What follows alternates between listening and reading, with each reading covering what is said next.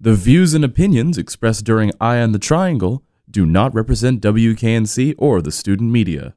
Your dial is currently tuned to Eye on the Triangle at WKNC 88.1. Thanks for listening.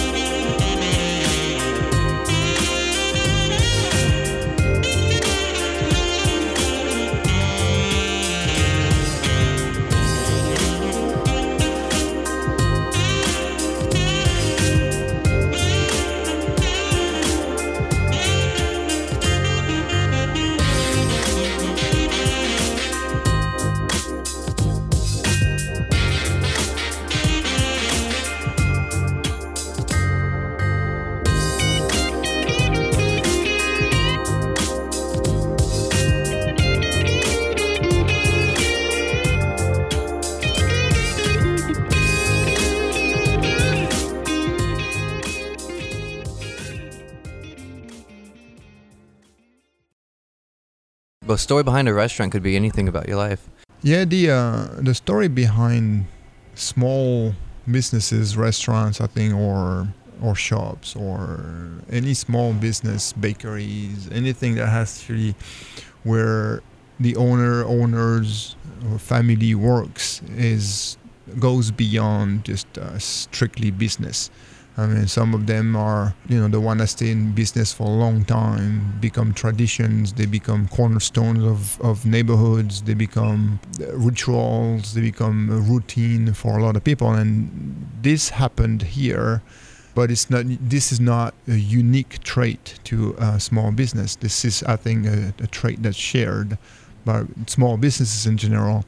I never own a large business, so I can't talk about, but I have a feeling it's slightly different because the approach is different.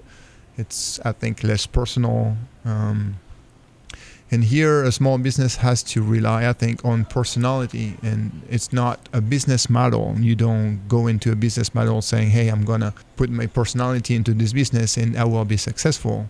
But they are linked. It's kind of inevitable. If you stay in something in a place for a long time and you there regularly, you work every day, it's inevitable that your personality and your business kind of merge into one. And an example, sometimes I go to I go to stores outside of my business, right? I mean, a grocery store, movie theater, restaurants, and sometimes people look at me and look at them, and they are like, "Oh, you are a Sosta guy." So even like completely outside of Sosta, my identity is related to Sosta, which is kind of it's comforting, it's nice, it's always pleasant thought, as long as they had a good experience with Sosta. Yeah, as long as they have a smile on their face when they say it. Exactly. For me, sitting here, I saw like a lot of people come in with thermoses and stuff like that, so it's like a part of their everyday routine to come in here. Absolutely, yeah. I mean, this is definitely a coffee shop is definitely a stop on the route to work, more to work than from work, like bars, and probably more a stop after work, just to decompress, But I'm more of a stop in the morning on the way to work, yeah, which kind of justifies the hours that I have. I mean, I've been open 13 years. And I've changed the hours to kind of reflect the needs of the population around me. Because coffee shop is also very, very neighborhood feel. It's very convenience based. You have to be you serve the people that are around you. So, you can adjust the hours to fit what people want around you or need around you. I was with a partner, a friend of mine who is also in the food industry. We had become friends through the food industry, and he's Italian, and he's also a big contributor to this place. We started together. It was just two of us for quite a few years. After he left, it turned out that it's not exactly what he wanted. He was more into a proper restaurant, and the money was not enough for him, I think. But for me, it was perfect fit for my life. I don't need to dominate the world.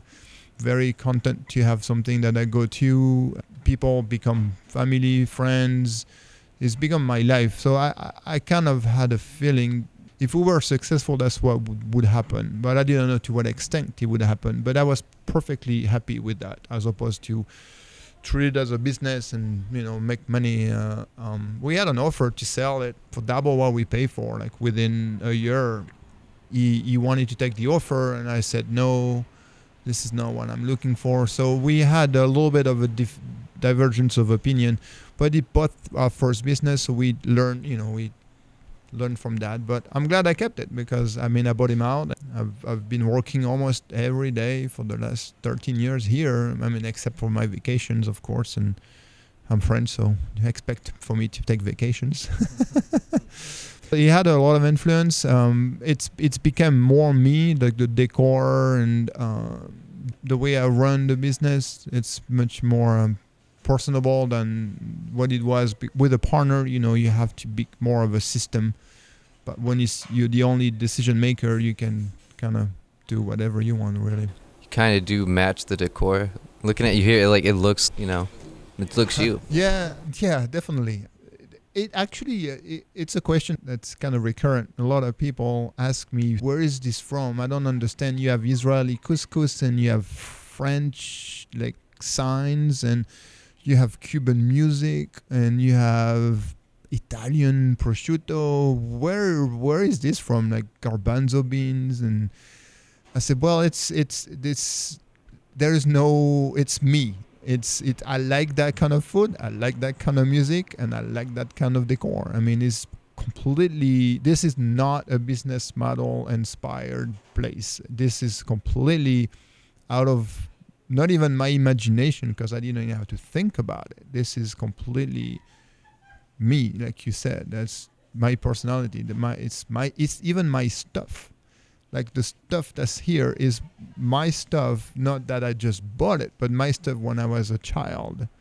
It's completely, and that's my interest. The paintings that I bought, I like, and it's my collections of things is completely.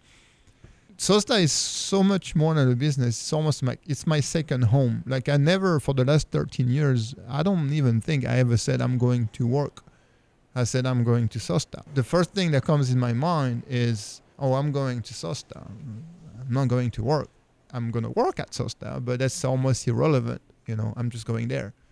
That's the most beautiful thing in the whole work life.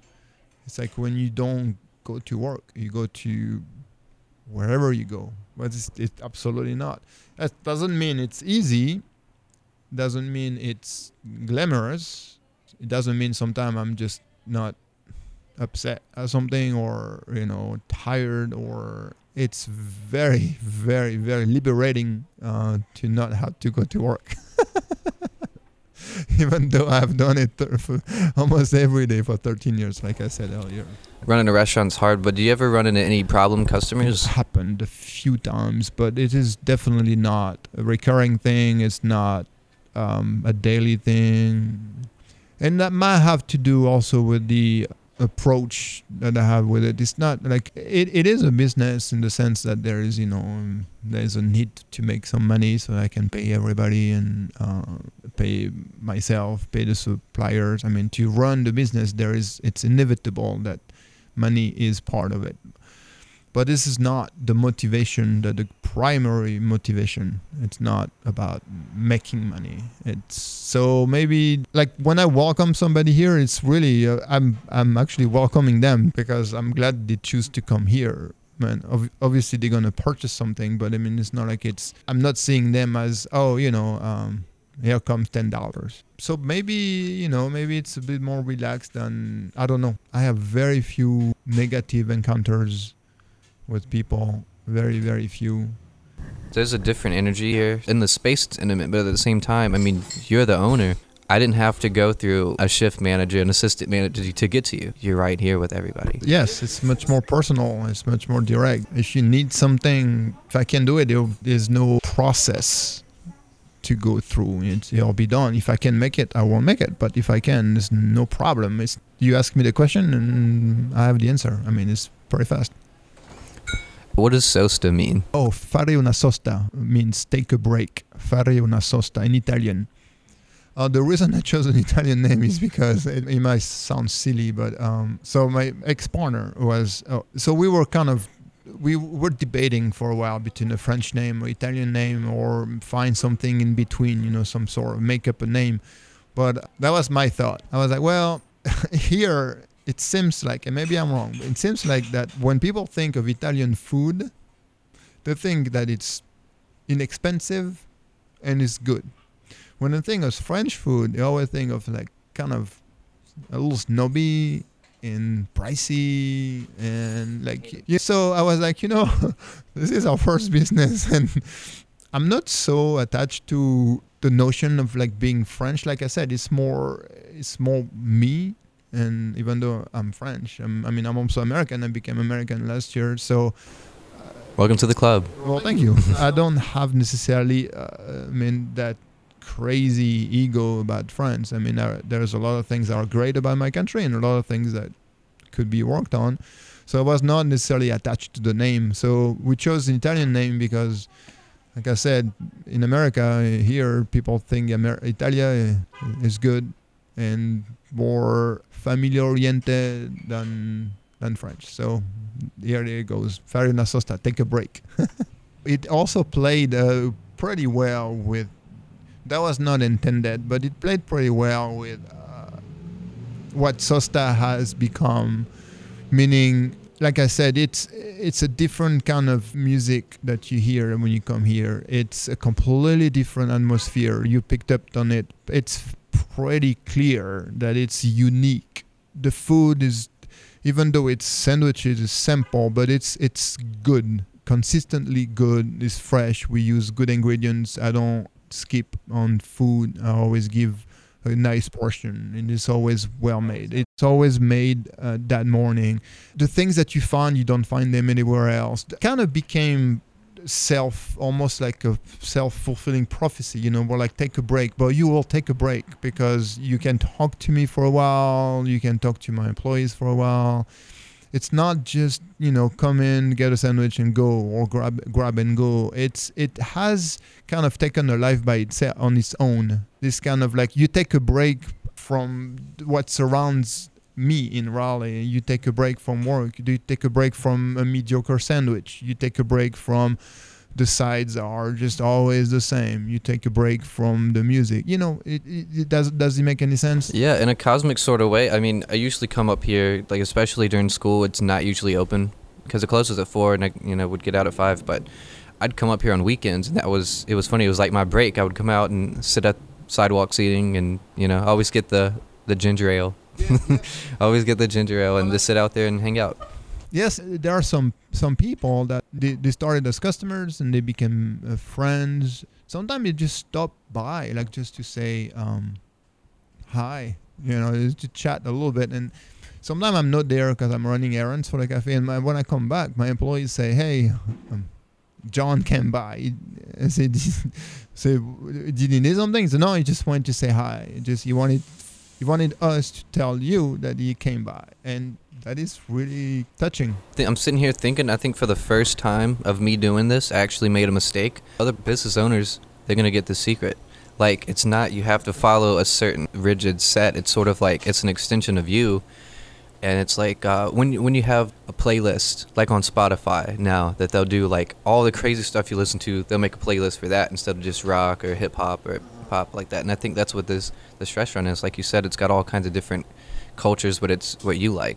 I don't think there is any secret. The world of small business it's a lot of luck too, timing and luck. And I don't think there's a secret. If there is a secret to anything, to me, that would be to not approach the business as a business, like just kind of organically grow something, but not because of a particular goal that you have to make so much money but just because it is your motivation is to be in your neighborhood with people that you serve. Like I don't know. I mean, that's my first business. I don't know if I'll have another one. I've never really was interested in opening another store, like duplicate this, even though I think the concept would work very well. It would be different because then I can't, unless you would find like an individual willing to put his heart and soul into it, and then it becomes his. But I think I'm not intrinsically, I'm not a businessman. I'm interested in having a place where I go every day, and I happen to be the same place where I work every day. But the secret is just do a business that is not business focused. And if it's small, and if you get lucky, you need luck, I think, like I said, in everything, then you'll work.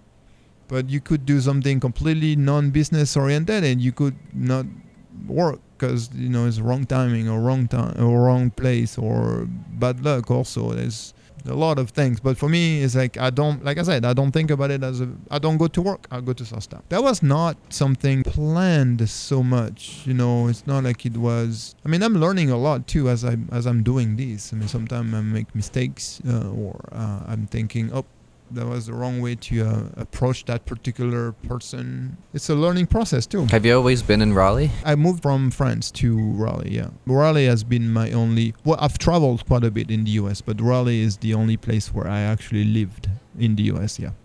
How does it compare, do you think?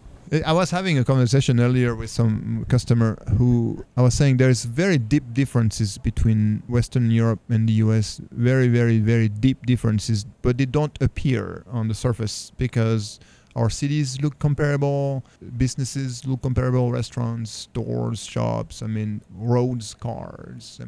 You can live in Western Europe or live in the US. The size might be slightly different. Here it's, bigger. You have more space. But visually speaking, the cities and the life seems to be about the same. But there's a big difference. Here, it's much more business oriented, and it's even people are businesses. For the healthcare industry, even for the food industry, they'll sell you anything as long as they make a profit on it. Education is a business. In France, not so much. And I'm not saying France is the model. But I'm saying the approach is completely different. It's much more people-oriented, protection of employee. It's a completely different approach. And I think both countries could learn from each other, actually. I think there's a great liberty here for business that doesn't exist in France. I think a little bit of a balance would be a great thing, which is I'm actually trying to... Like in my business here, I'm trying to do things more online with what I would do if I were in France, in the sense that I pay my employees vacation. I give them days off when they need a day off. They don't clock in. It's very relaxed in that sense. And it's also one of the reasons I work all the time, because I feel like if I'm going to ask somebody to work all the time, I need to be here working all the time too, because it's something a little bit difficult for me to accept, like having somebody working for you. That concept, it's great. That's what I used to say about my employees, but they work with me, and I kind of like that better. I think it's better for everybody, for me. And yeah, I haven't seen you since I've come here, sitting back in your office with your feet propped up. I do a little bit less of the labor that I used to when it was just two of us running the place, so I do take a little bit of... I don't do as much as I used to, but I spend all the time here and I help out. I'm trying to be very aware of what everybody needs. I have been very, very blessed with my employees too. They are great. They work hard. They love being here. I think you can always hear laughter, and it's a great place to be. I found this place because I don't remember if I googled vegan or vegetarian, and then this came up, and it brings me back to thinking about it. As much as I have wanted to focus on the quality of food and on like vegan prior to the vegan craze or the vegan trend, because I thought that it's important to have things for different people that don't necessarily want eat meat. And even though it was before the push for the movement, I thought it was important to have some sandwiches that were conceived, not just afterthought. Be like, oh, there's a vegan, or let's see, oh, okay, we have a portobello mushroom and lettuce, right? Because I used to be like this. Oh, vegan, okay, well, let's see what they have. Let's scrape our the bottom of our fridge and see what we can put together for them, right? So the idea was to actually have something that was as solid as something that was not vegan. I think I'm not vegan, but I think it's important to have a sort of balance in what we eat. And I'm more concerned about like the treatment of animals, for instance. I would go vegan if I were to, not necessarily because of dietary restrictions, but mostly because of the treatment of animals. I still eat prosciutto and like saucisson and sausages and things like this, but I have reduced the amount of food the meat that I eat. But I think I'm not saying we should not eat meat, but I think we should treat animals in a better way, even if we end up eating them. I think it's no need to, that bothered me a little bit. It's more the treatment than the killing. It's less of a problem than the mistreatment. Yeah, I think that was like that. Like when I opened 13 years ago, like the vegan was the same as the non-vegan without the things that make it non-vegan. And you would get the same dish. Oh, you don't no vegans or no cheese for you, but the same dish. There was no thought about trying to actually put some effort and work into feeding people that want that something good and thoughtful, not just okay, I'll take off the cheese. Exactly. Like 13 years ago, we barely would sell any of the vegan food that we have. It was like we would make very little of it, like 2-3 sandwiches a day, maybe. That was a good day. So we would made really very little. Now we are we're selling more, and I didn't do that as an investment either. I was not thinking, oh, that's the next thing to come. I was not thinking that. My thought was, well, there are some people. I knew of vegan food because I've been in the food industry all my life. I knew of a vegan food, but I was like, well, if there are vegan food, there are some vegan people, and they need to be treated the same amount of respect that you would treat non-vegan people. So make something good. Check it out. That's what I look for in everything. My motto. So there's a story here. And when I talked to you the other day, I knew that was going to be a story. No, I'm glad that we. I'm actually glad you came from not just like for the sandwich, but you actually were seeking something more than food, like a relationship or a chat. This is always a plus, I think. I'm glad you like my food. I'm even happier you like me more. There you go. Well, thanks for your time. Absolutely. Thanks for the coffee, and we'll see you next week.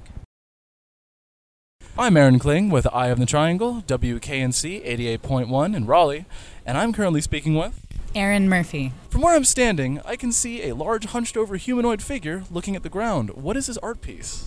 Yes, you can. It's called What's That? It's an inflatable sculpture by an Australian artist. Her name's Amanda Parer. Well, Amanda Parer is a public artist. She has installed this particular set, which are called Fantastic Planet, all over the world. And there's sort of a science fiction-inspired set of humanoid figures that are meant to be imagined as sort of like they've just landed here, and they're kind of gently exploring the environment and trying to figure out what's going on. So as we're looking at it and going, what is that? They're also sort of looking at us and thinking the same thing. They have kind of an infant posture, the way that it's kind of on all fours and looking around very, very tentatively. Is that intentional, do you think? I think they have a really nice, even though they're so large in scale and they're taking up so much space, they're very sort of innocent and kind of curious. And I think that is intentional on her part, as much as I'll speak for her. So this is a really large-scale project. How was the setup process? It's a lot of pre-production, a lot of emailing and making sure we have all the equipment and everything's ready to go. And then we need a pretty large crew. I think we had 7 people on site today at 5 a.m. to help us start inflating, putting ballast into it, making sure that tether points are in the right place. So yeah, it's a process. Who is Artsplosion for? I think both the art lover and the curious person who just sort of wants to know what's going on in the art world. I think Artsplosion is definitely offering this beautiful mix of visual art and dance, local artists and vendors, so people can participate in a lot of different ways, in whatever area they're the most interested. Do you appreciate kind of the venue Artsplosion gives for artists to interact with the general public and have anyone from anywhere come on and take a look at everything that's on display? Yeah, absolutely. I really, working with Amanda's studio, I really enjoy getting to be a part of public art installations, getting to see people interact with art, with high art particularly, who might not usually get to engage with it. I think something like this just inspires a lot of wonder in people, and for me, as someone putting up the work and managing the work, it's really exciting to see that reaction. How did you come to join your clients' projects as an attaché? Well, I work for Pear Studios, and I actually worked for a venue in Nashville, an exhibit of these giant inflatable rabbits that she has, and I just really hit it off with her crew. And they asked if I wanted to travel and install public art with them, and I said, absolutely, that sounds amazing. And you just signed on immediately, or what was the process?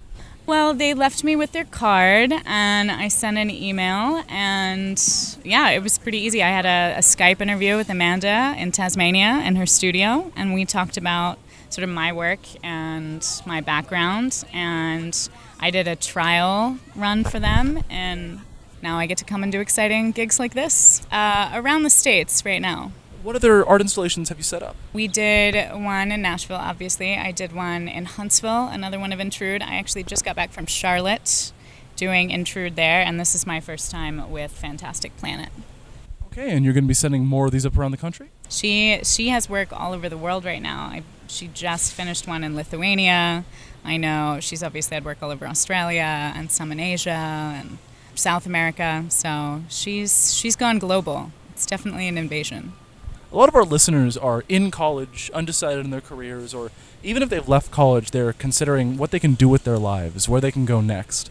How did you get attached to this project? Where did you go to college? Well, actually, I have a painting degree from the Maryland Institute College of Art in Baltimore, which is not really a roadmap for the rest of your life, but a lot of people told me that working in the arts was going to be very difficult, and it has been, but it's also been incredibly rewarding. And I think if you're willing to learn new skills and be creative about how you work and where you work and what your career looks like, it's a really fulfilling path. I really like getting to meet people and getting to talk to people about why we make art, why we come together and do these creative projects. I think there's a depth to that was always really attractive to me about art, like thinking about why we're driven to make things and why we do come together as a group and want to put on a festival just for the sake of getting the community together and being together and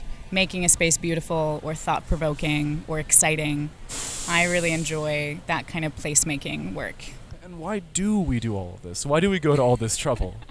Well, it's a great question. I'm not sure I've entirely figured it out, but asking it, I feel like I'm mining for it. I'm like dropping a bucket into a well, and every single time I pull it up, I kind of learn something different about other people, about myself. So you've talked about what's been really, really rewarding. And now for the easy question. What's been challenging, particularly during all this? Oh, where to begin? No, I think the hardest part are the timelines. These are always for big festivals. We blocked off the road this morning around 5, and we had to have the entire piece installed for our open at 11. And so bringing everyone together, getting all the equipment together, solving any technical problems that come up, making sure the electrical is run, making sure the interior electrical is run properly, and getting it all up on that time frame, that is exciting and also very challenging, but it happened. And how do you organize so many people? It begins at our production warehouse. We have an amazing production manager, Bianca Morrow, who keeps us all on track, and we have packets for these. They ship out with, you have an engineering map, and you have where it needs to be tethered to be safe, and you have its load that it needs to have with it, and we start emailing and telling the venue what to order. And so that's where Artsplosion comes in, and they have sandbags on site for us, and they have tarps, and they have crew who are amazing and show up at 5 a.m. to install giant inflatable sculptures. Yeah, so Amanda Pear, her studio is based in Tasmania, but she also has a warehouse in Europe and in Boston. It's a lot of coordination on that end too for Amanda to be running this many shows as an artist. Have you been to these studios? I know a lot of the people from doing jobs who work in Boston, and I've had emails back and forth with the people who live and work in Australia, but so far I have not been quite that far afield for Amanda. What do you want to see from the art scene in Raleigh? One of the goals people always put for art is growth, but I also think depth and in a level of engagement and pride in the art scene here and in what they can build here and what they've already built here. Pride, can you go into that? Smaller cities sometimes struggle with this idea that they aren't New York or they aren't LA or they aren't an art center. But as the world gets more connected and it's easier to take on projects hosting an artist from Australia, I think that can be a really exciting opportunity to feature an artist rather than, enter an already very crowded scene like New York or LA. And I love getting to come to these mid-sized cities and see them take advantage of that and really engage with public art and placemaking. So where some people worry about having their work marginalized in a small city, you see a venue where artists have a chance to stand out from a much larger crowd. Yeah, that's a beautiful way of putting that. I do. I think that every space and every place has its own really unique voice. And I think it's important, rather than trying to mirror a larger conversation, to sort of tell your city's story, tell that specific story and make a scene that's very specific to the place and to the city. So you see every city having so many people inside of it. Large or small, you get enough people together, you're going to have plenty of stories, plenty of different perspectives, plenty of different opinions, and a lot of those deserve to be shared in an open forum like Artsplosion. It's unique architecture and a unique series of events that built this city and that started Artsplosion, and I think that I get to see that because I take similar exhibitions and I reinstall them in different cities, and they have a different narrative or a slightly different take every single time because of the change of scenery. All right, awesome. I think that about does it. Thank you so much, Aaron. I'm Aaron Kling with Eye on the Triangle at WKNC 88.1. Thank you, Aaron. I appreciate it.